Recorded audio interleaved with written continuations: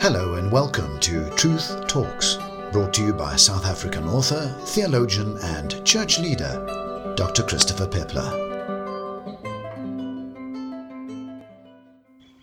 Over the years, the expression "the moment of truth" has been applied to several events, ranging from school leaving exams to Eskom's demise, Eskom, the power utility here in South Africa, and so on.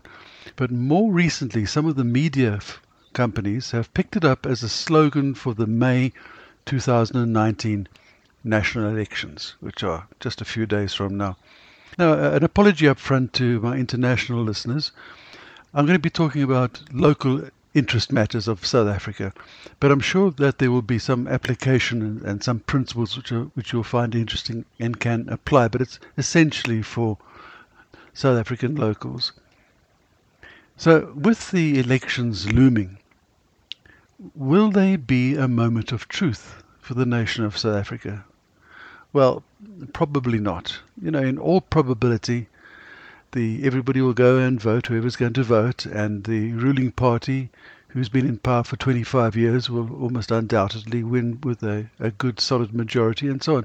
So the real question is, what will happen in the next few years? Because whichever party is in power and whatever coalitions are formed and so on, whoever it is will be faced with a series of moments of truth, many of them. Things like, will they deal decisively and severely with the men, women and companies who have brought our country economically and socially to our knees? Will they follow through on their great campaign promises and actually deliver the regeneration we as a nation need? My view is that whatever the post-May political scenario will be, the post-election political scenario, nothing short of a Jesus-centered Holy Spirit revival will save our nation in both the long term and the short term. Whatever changes government makes in the future will take a long time to implement. I'm thinking 10 years before we can actually get back on a real profitable basis as a nation. But for the nation to really change, the hearts of the citizens, us folk who live here, must change first. You see, national reformation plans are good enough, and organized Christian movements and whatever are fine, but words and plans and ideas are just not enough in these times of crisis. We need a genuine move of God. I must tell you, I'm not a naturally optimistic person, but I am optimistic about our national future. You see, over the last 8 years now, I've become acutely aware that revival, genuine Holy Spirit, Jesus-centered revival is a distinct possibility for us in our time, in our churches, in our nation. Not just something created and man-made, not just looking back to the great events of the past like Azusa Street, the Welsh revival, the Hebrides revivals and so on. No, I've become convinced that we too can experience revival. Now, in addition to this, the events at the political front and the economic front over the last 2 years have actually encouraged me. Oh yeah, there's been a lot of bad stuff going on over the last 2 years, but there's been some light. On the 5th of April 2017, so that's 2 years ago, I published an article which I called "The Worm Has Been Turned." And I followed that up 20 days later with an article called "A Nation Reborn in a Day?" And I think it's worth repeating here at this juncture, just before these elections. It's worth repeating the predictions I made. Well, they weren't so much predictions as thought out projections of what I saw was coming over the next 2 years. And we are at that place. We are now 2 years down the track. I wrote, "The light of truth will shine in the darkness of our government, and we will see and hear one leader after another speaking out against corruption, greed, arrogance, and national theft." Well, we've seen that. One by one, the stalwarts, the people loyal to the country and government started to speak out. And it's become a cacophony across the nation.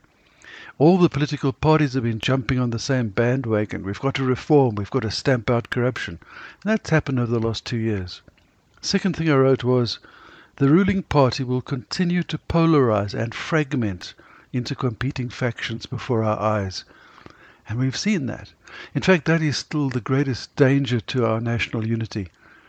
The ruling party has a 60%, maybe plus 60% majority. And it's fragmented. Not only is it splitting, it has two main factions. There are the folk who want to pull the country back into the dark ages of corruption and tribal rule. And then there are the other breed who are coming through, who are saying, no, we must get back to our real values, the real values we've always stood for. And we must take our country forward, and we must deal decisively with corruption. And the two are fighting a not-so-silent battle with themselves right before our eyes.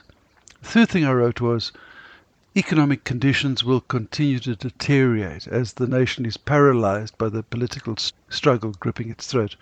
We've seen that. There have been projections of growth rates which have never materialized. We battle. We have high unemployment, growing unemployment. We have deteriorating situations. We have massively higher fuel rates, fuel levies and so on. And we have a pitifully small growth rate. That's true, but it doesn't mean that there's not hope for the future. The next thing I wrote was, the powers of evil in our nation will most likely attack the church and accuse them of siding with foreign influences, betraying elected leadership of the nation, and so on. And yes, that has happened. Certainly quite early on in the process, there was many attempts to try and discredit the church. But more recently, the church has been trying to discredit itself. But when I say the church, I mean only aspects of the church, fringe elements of the church. So there have been lots of nonsense going on by unqualified church leaders who have managed through charisma and false promises to gain huge congregations. And that's been damaging the church. So we've kind of been scoring own goals, I think, maybe more than the political powers have been attacking. And then the last thing was, the churches across our nations will swell with countless numbers of people seeking truth, hope, and love. And we've seen that. For the last 2 years, the churches have been growing. The congregation sizes have been growing. New churches have been springing up because the people of the nation have become aware that we need God. We need His power. We need His reviving strength. Now, as I mentioned, these were not predictions. Honestly, they weren't prophetic words. They were just reasoned projections. But when we look back, it gives us hope, because we can tick these boxes and say, God has been at work for the last 2 years. Therefore, why can we not believe that He'll be even more at work in the years that lie ahead? Yes, in some respects things have got worse. Unemployment, as I mentioned, the power supply, economic growth rates and so on. But in other respects things have improved. Why?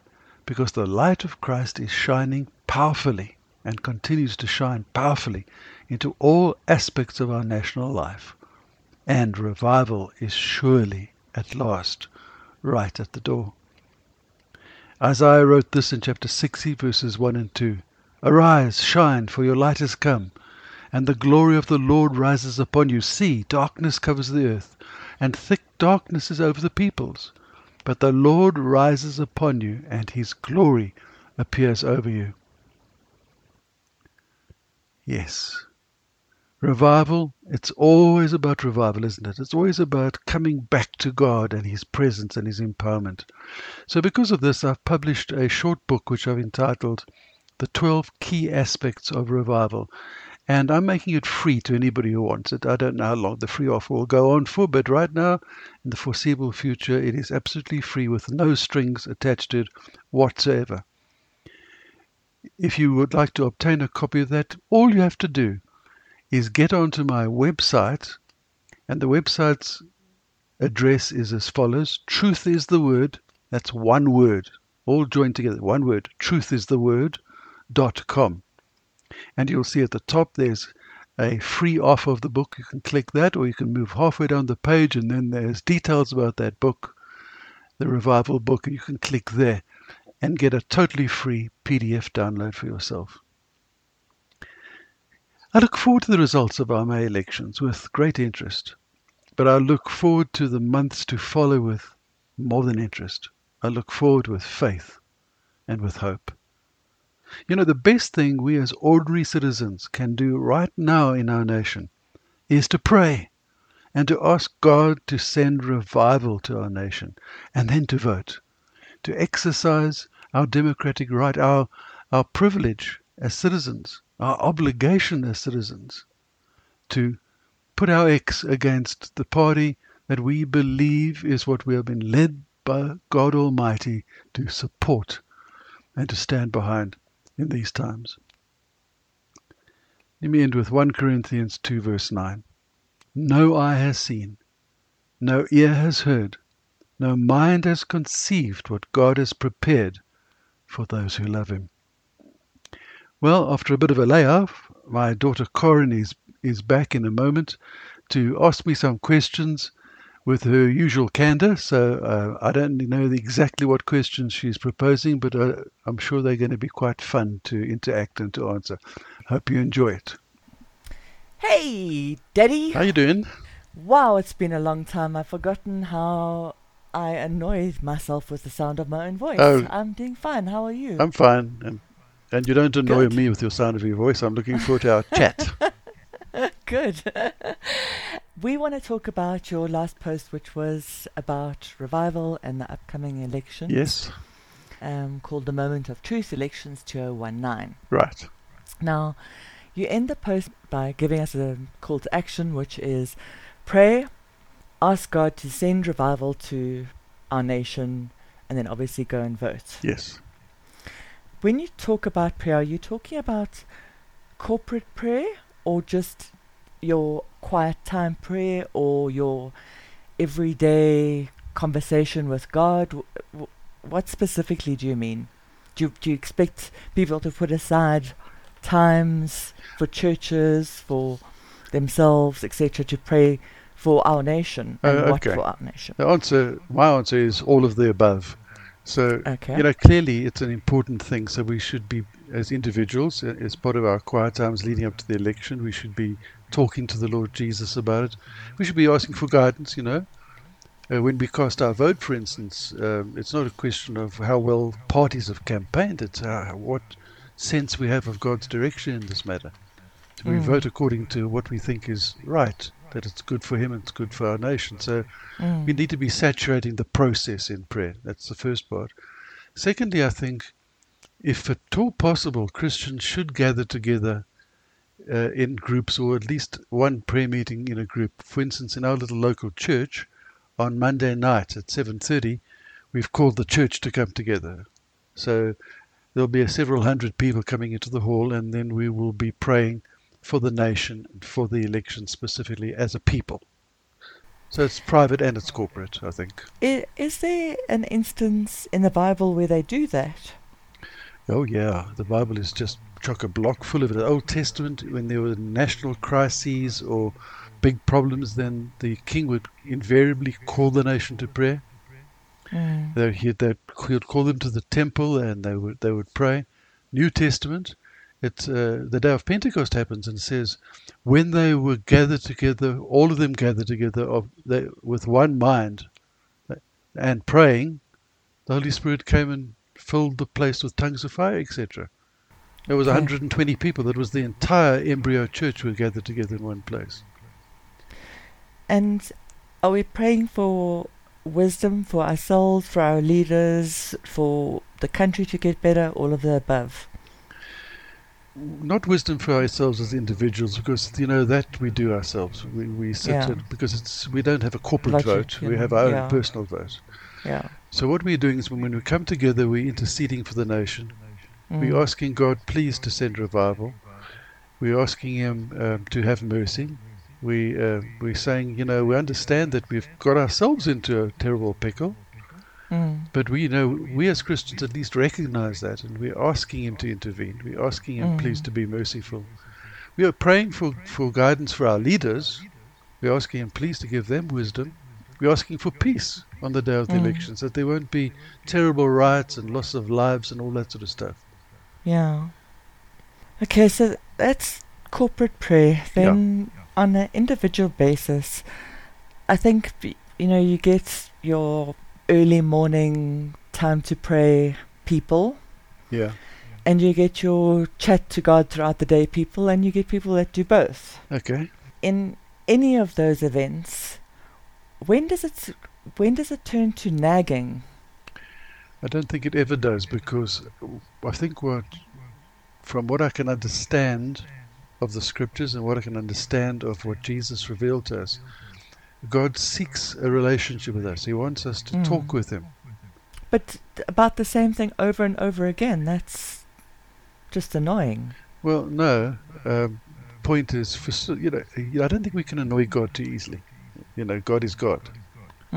He knows our hearts. He actually knows what's going on. If we are in confusion, I think it's an honest thing to do, to be talking to him. I mean, after all, if you were desperately ill and lying in hospital, do you think I'm just going to send up one prayer and say, well, I've ticked that box, Lord, thanks a lot? Oh. Yeah. I'd be sitting at the bedside and I would be praying on and off constantly until he got well. And it would be the same thing every time, wouldn't it? Now, Jesus actually tells a parable about this. He talks about, and the story he tells is, there was this I think it was a woman, but there was this person. Yes! The parable of a persistent widow. Yes. Yes. So you got it. So, and he says, in the same way, if this magistrate is going to listen to, then how much more will our Father? For some time he refused, but finally he said to himself, even though I don't fear God or care what people think, this is the judge, yet because this widow keeps bothering me, I will see that she gets justice, so she won't eventually come and attack me. So it wasn't something that he was enjoying. No. But don't forget, the point of a parable is not that we pull out all the details and try and apply them to God. The point of the parable is, you know what? If the sinful, irritated old magistrate will still do something about it, how much more will God? So the moral of the whole story is, it's fine to persist. Yeah. Because obviously my first port of call is to see what Jesus did. Yes. And I didn't read all, 460 references to when he prayed, or however many it is, but most of them were, he went to a secluded place, he took a boat out, he went on a mountaintop, he just did it quietly by himself, not, with anyone, or, not corporately, and Jesus was fully God and fully man, but in some cases there's obviously a uniqueness about it. We know we're not little Jesuses. He was and is God incarnate himself. So, but he taught on it. So when the disciples came to him and said, other people teach their disciples, other masters teach their disciples how to pray. What do you say? And he said, well, here's how you should pray. Our Father who art in heaven, etc. So he encouraged them to pray, and then he towards the end in John's Gospel, he's telling them, you know what, I'm not going to be with you, but I'm sending the Holy Spirit, and he'll be with you as your comforter, etc. Whatever you ask me, I will do. He's talking to them as a group. And I will be with you. And whatever you ask the Father in my name. So he's clearly teaching that one of the things that we really need to be doing a lot of in his absence, physical absence, is to talk to him and to talk to the Father, the Godhead, in prayer.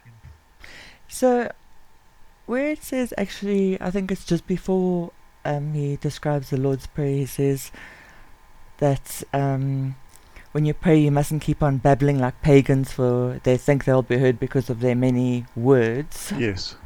He's not referring to repeating yourself, he's referring to formulaic praise. Okay. And you hear this in the modern church a lot. You hear people trotting out these stylized prayers. I mean, it's right down to the stylized words. They even change the accent. They even change the way they speak sometimes. And he's saying, look here, man, it's not a performance.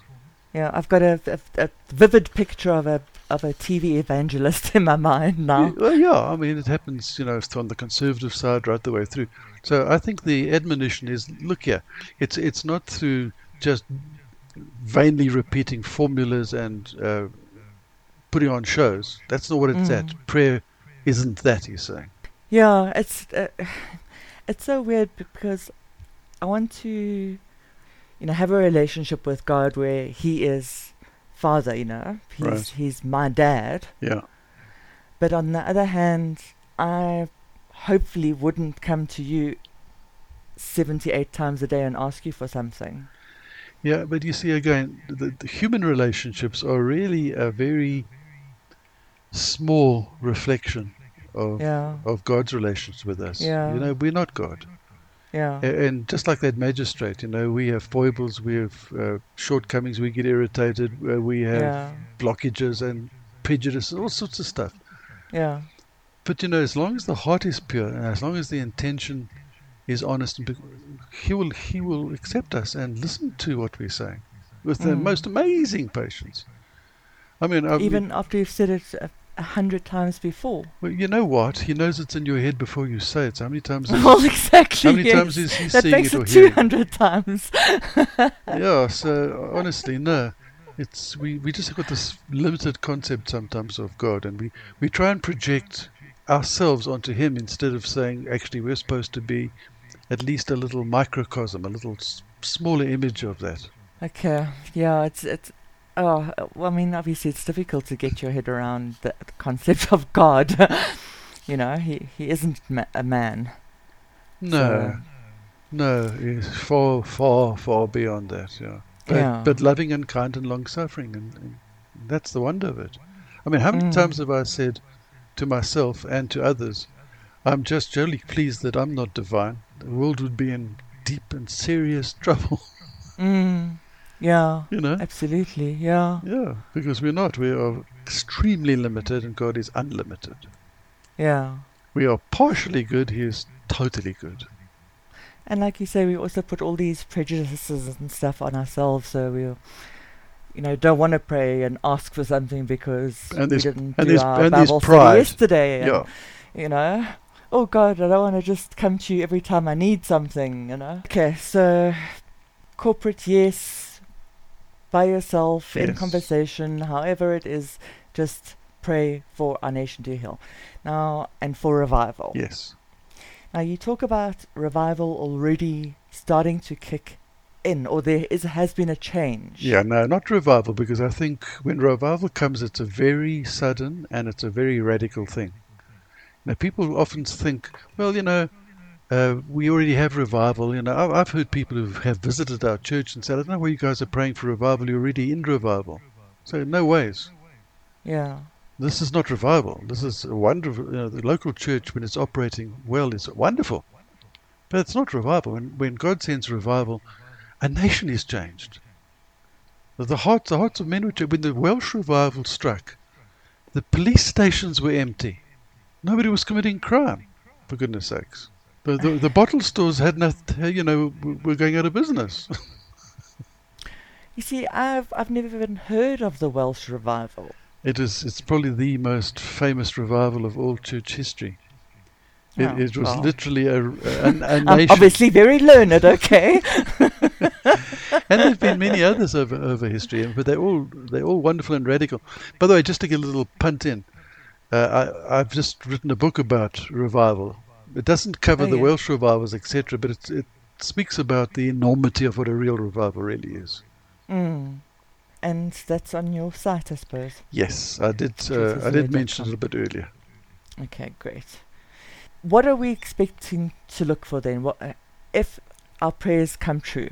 Right. If God grants us our prayers and He says, "Okay, South Africa, you deserve revival."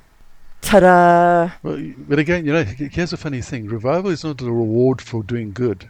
It's the rescue plan for those who are doing bad. God sends revival when we're not cutting it ourselves, and it's crucial. It's really important. And I think we, in our nation, are at a huge juncture. I mean, if things go down the wrong path, if things go worse, we are in deep and serious trouble for a long, long time. But it can change. But when God revives, when He sends a Holy Spirit revival, you find things happening like people in power suddenly come under conviction. They start making public statements. I was wrong. God help me. Okay. Groups of people break down. They start weeping before God. Important people in commerce and industry and all over start falling to their knees in their kitchens at home and start saying, oh God, I've been so selfish and greedy. It's an amazing thing. Would it be so that if you don't follow News 24 or whatever, insert your own news site here, that people would recognize it?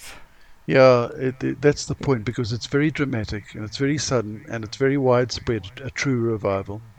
Okay. And the people take notice of it. In fact, it obviously doesn't affect everybody. So a true revival also has a lot of gainsayers straight away. So it comes under attack. Yeah. So you get a lot of folk rising up and saying, "Oh, this all this stuff is happening, and it's really, I don't know why religion's coming into politics now, and all this chatting that goes on." If it manages to get into politics, but it might just be all hushed down. No, it doesn't. Real revivals don't get hushed, man. Okay. I've heard I've heard the audio tapes of the man who was instrumental in God's hands in the thing called the Hebrides revival. Oh, another one I haven't heard of. Yeah, another. Thanks, Dad. Hebrides revival was wonderful on the Hebrides Islands, off the coast of Scotland, and so I've heard his voice, and it's just wonderful listening to this man, and as he's remembering, and he says, he talks about the day that God came down. You can see the pictures, right? Wow. Graphic designer like yourself would have a ball drawing that. But and the sense of God's presence being so radically tangible in a place that not one person within a church is left unchanged. Yeah. So it's unmistakable when true revival comes, and the country and the world knows it.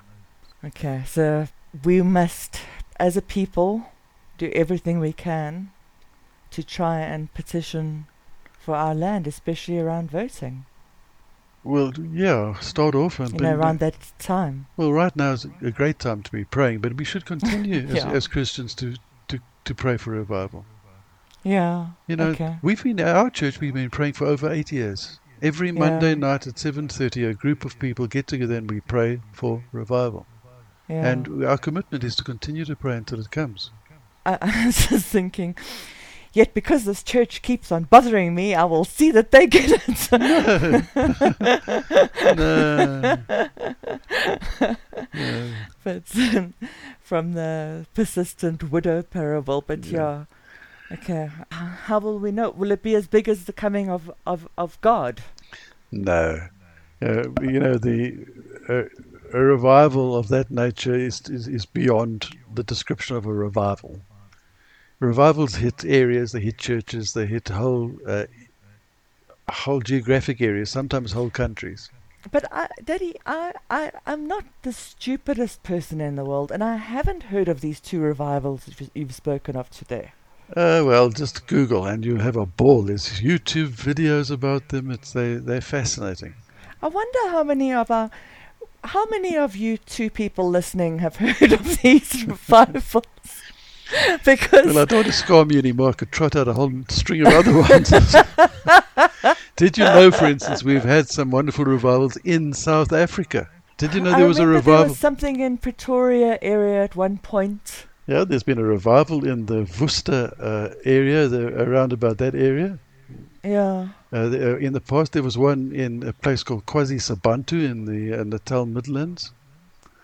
There have been some wonderful revivals in our country. But what are the fruits of that? Fruits have been fantastic. The fruits are often missionary movements spring out of them. Whole church denominations sometimes spring out of them. Okay.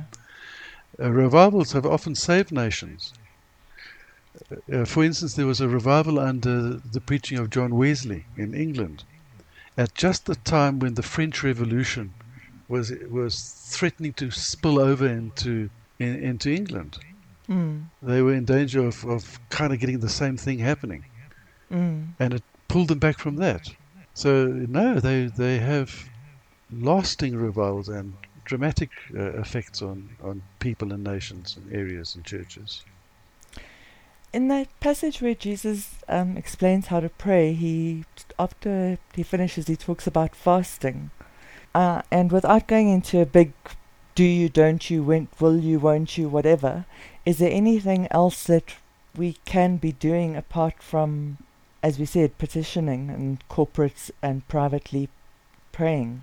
Yeah, look, for me, this is territory that one has to walk cautiously through. Mm. Because in the Old Testament, fasting was a religious ritual, as was all of the ritual part of the Old Testament law. But in these times, fasting doesn't occur or shouldn't occur because we are saying, look at how religious we are being, surely you must respond to this God. Yeah, fasting comes out as a product of the passion of our hearts. So, for instance, I'll give you an example. If something really, really traumatic happens in your life, then it's very hard to eat, isn't it? So your body responds to that. So a person who wants to set aside hours and hours a day praying wants to kind of walk away from food for a while. But it comes from that. It comes from the genuineness of the desire to be close to God, not from a misconceived idea that if I do something religious like fasting, then You'll hear me louder. God's going to, little, like we have in our computers, a little Google flash comes up on the screen saying you have a message. Fasting. Yeah, bing. It's like, oh, now I must notice there's somebody fasting. No, that's nonsense. Okay. I don't have I'm not against fasting, but I am against religiosity in all its forms, including religious fasting. The ceremony of it and the motives are aren't you wrong. hungry and the whole And okay, cool. So pray in church, out of church, when you're alone, when you're not alone, with whoever. For revival. Keep praying. Yes. Amen. Okay. So excellent. I'm going to say goodbye to you and to everybody else. I could have written your post much faster. So that I've got some time to pray. This has taken up an awful lot of time. Have a nice evening. Thank you, everyone, for listening. Thanks. Bye now. Speak to you soon. Bye. Thank you for listening to Truth Talks from Truth is the Word Ministry.